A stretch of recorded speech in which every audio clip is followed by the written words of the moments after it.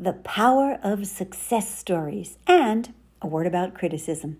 Hello, it's Laura Pareca coming to you from Lake Las Vegas in Henderson, Nevada, right outside of Las Vegas.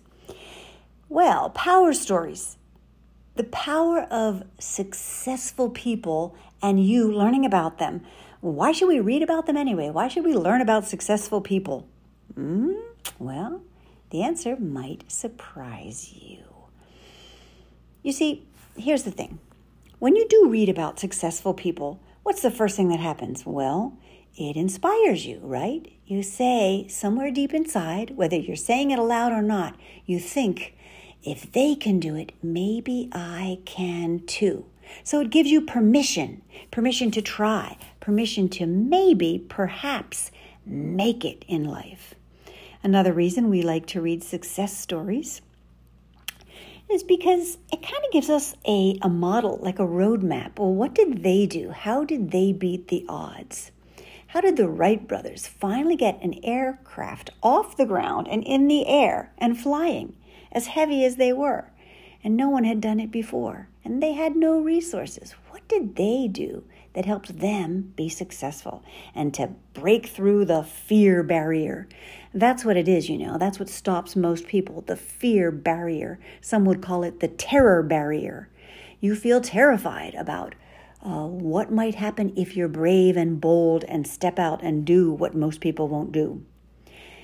I've heard it said that for someone to be successful, they need to be competent, passionate, and committed. Well, I would agree with the passionate part. Everyone does. Everyone says, yeah, people that make it, they're really passionate about what they do. And committed, yep, you bet. You got to be committed to it. And if you're passionate about it, then it's easy to be committed to something because you really, really want it. But I wonder about this third component, competent. This is where most people get tripped up. They do work on their skill set, and you should. But the thought, the feeling, the knowingness that these people who made it before, these success stories, were competent in some way that you are not, that's the big lie. See, in all the studying I've done of successful people, they weren't all very competent. As a matter of fact, most of them were more resourceful and or lucky than they were competent. Let me explain. Competency means that you know how to do what it is you're doing. But if you asked Ford before he created the Model T, which was the first vehicle, the first car, he wasn't competent at how everything works, but he found and surrounded himself by people who did know the things that he didn't know. So, passionate, committed, but you don't have to be that competent.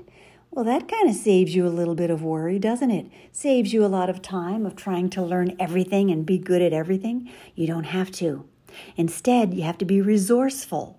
You have to be able to find others who can do what you can't do. And I would add lucky. Now, before you chop my head off here, when I say lucky, I don't mean someone who sits around and does nothing and everything good happens to them. I mean lucky, what appears to be lucky, but really there's work going on. It's just not visible. The person who looks like they're daydreaming, but really they're imagining the possibilities and getting creative and coming up with ideas. You would say they're lucky, but the reality is they're just doing things that you can't really pinpoint what they're doing. So you say they're lucky. Or how about the person who works and labors and is made fun of and told you're never going to make anything of yourself. They finally make it and everyone says he was lucky. They use that as an excuse because they don't understand. How did he do it? He's not that competent. And it's true because you don't have to be that competent.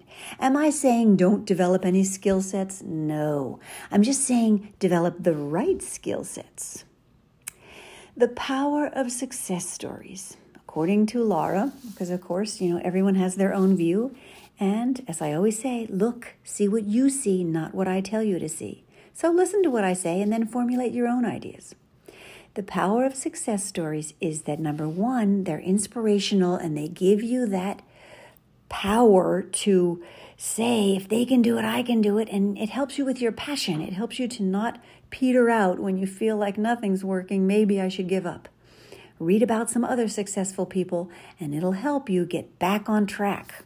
The other thing is, it can often give you a model. You can say, oh, wow, Henry Ford, let's see, what did he do to make it so successful, the things he did? Or how about the Wright brothers that we mentioned earlier? What did they do that others didn't do in their day that made them successful and not the others who tried? Was it money? No, they didn't have that much money. So you could go through the things that others were doing that didn't work and what your heroes did that did work. And then you can have a better model on things that you could try. But in my estimation, reading success stories and people that have made it, it's more about the inspiration. It's more about that belief in yourself that can only be developed by, well, let's say, how can you develop the belief in yourself?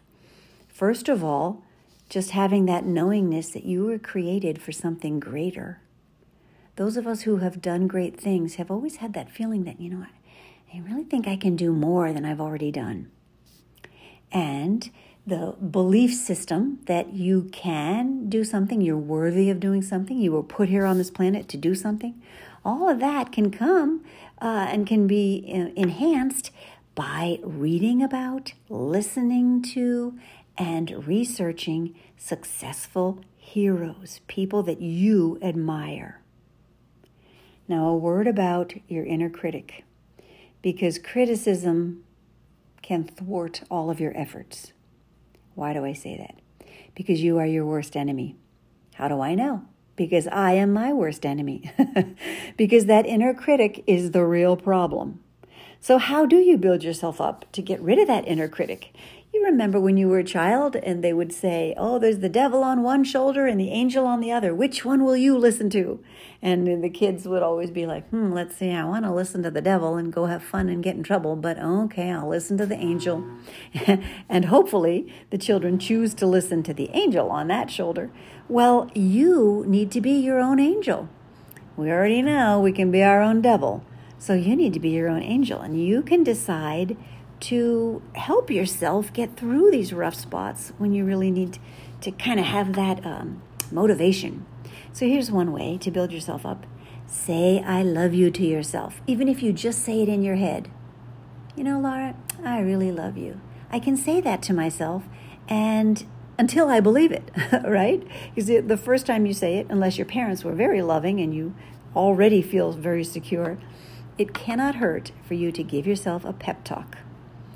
Well, here's another thing that can build yourself up, and that is self-care. And I touched on this in previous episodes.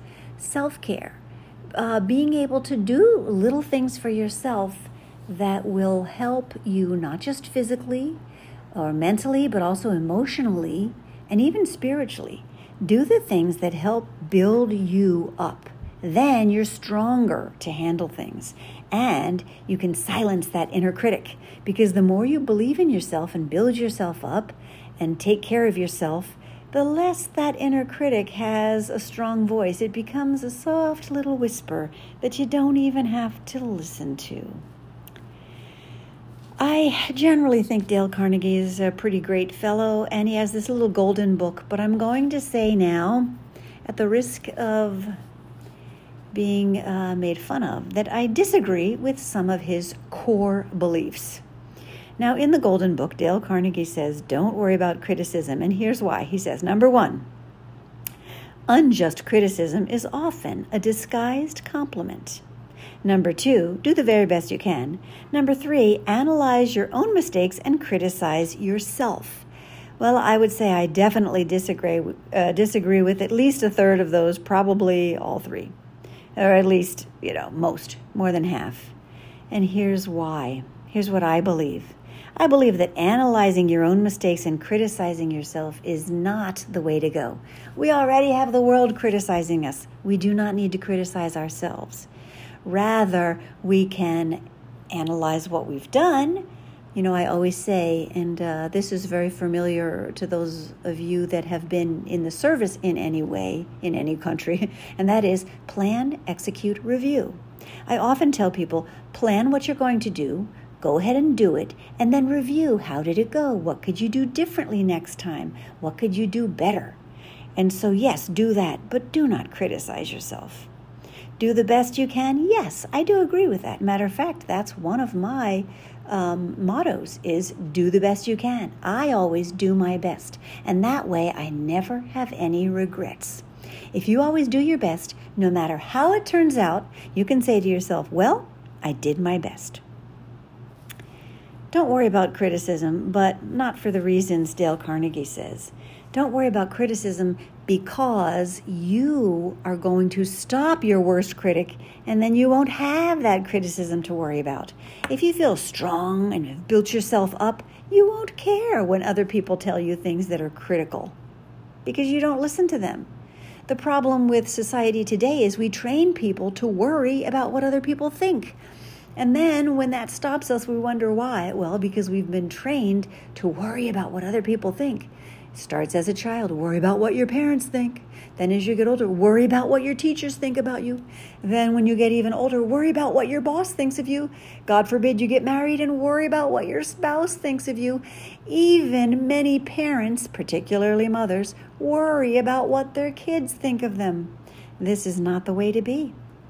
If you worry about criticism, you're shooting yourself in the foot. You really are. So back to the power stories, the success stories. I am writing children's stories right now. Why? Well, firstly, because I was born to teach, and all my years teaching in elementary school, I always said that someday when I get old, I'm going to sit on the beach and write children's stories. And my friend, I am not old, but I am older. I'm old enough. Several decades old, I'm old enough that I'm writing my children's stories now. And here's really why. Because that's where it all starts. That's where children are able to learn, aside from learning from your own mistakes, which takes a lot of time and does work, admittedly. However, it's costly time-wise and in other ways as well. So yes, we're learning from our mistakes, but why not read about others and learn from their mistakes so we don't have to do them? So writing children's stories will help many a child and their parents who are reading them aloud to them, will help them with things that could come up in their lives or that definitely will come up or that have already come up, and help them to deal with those things.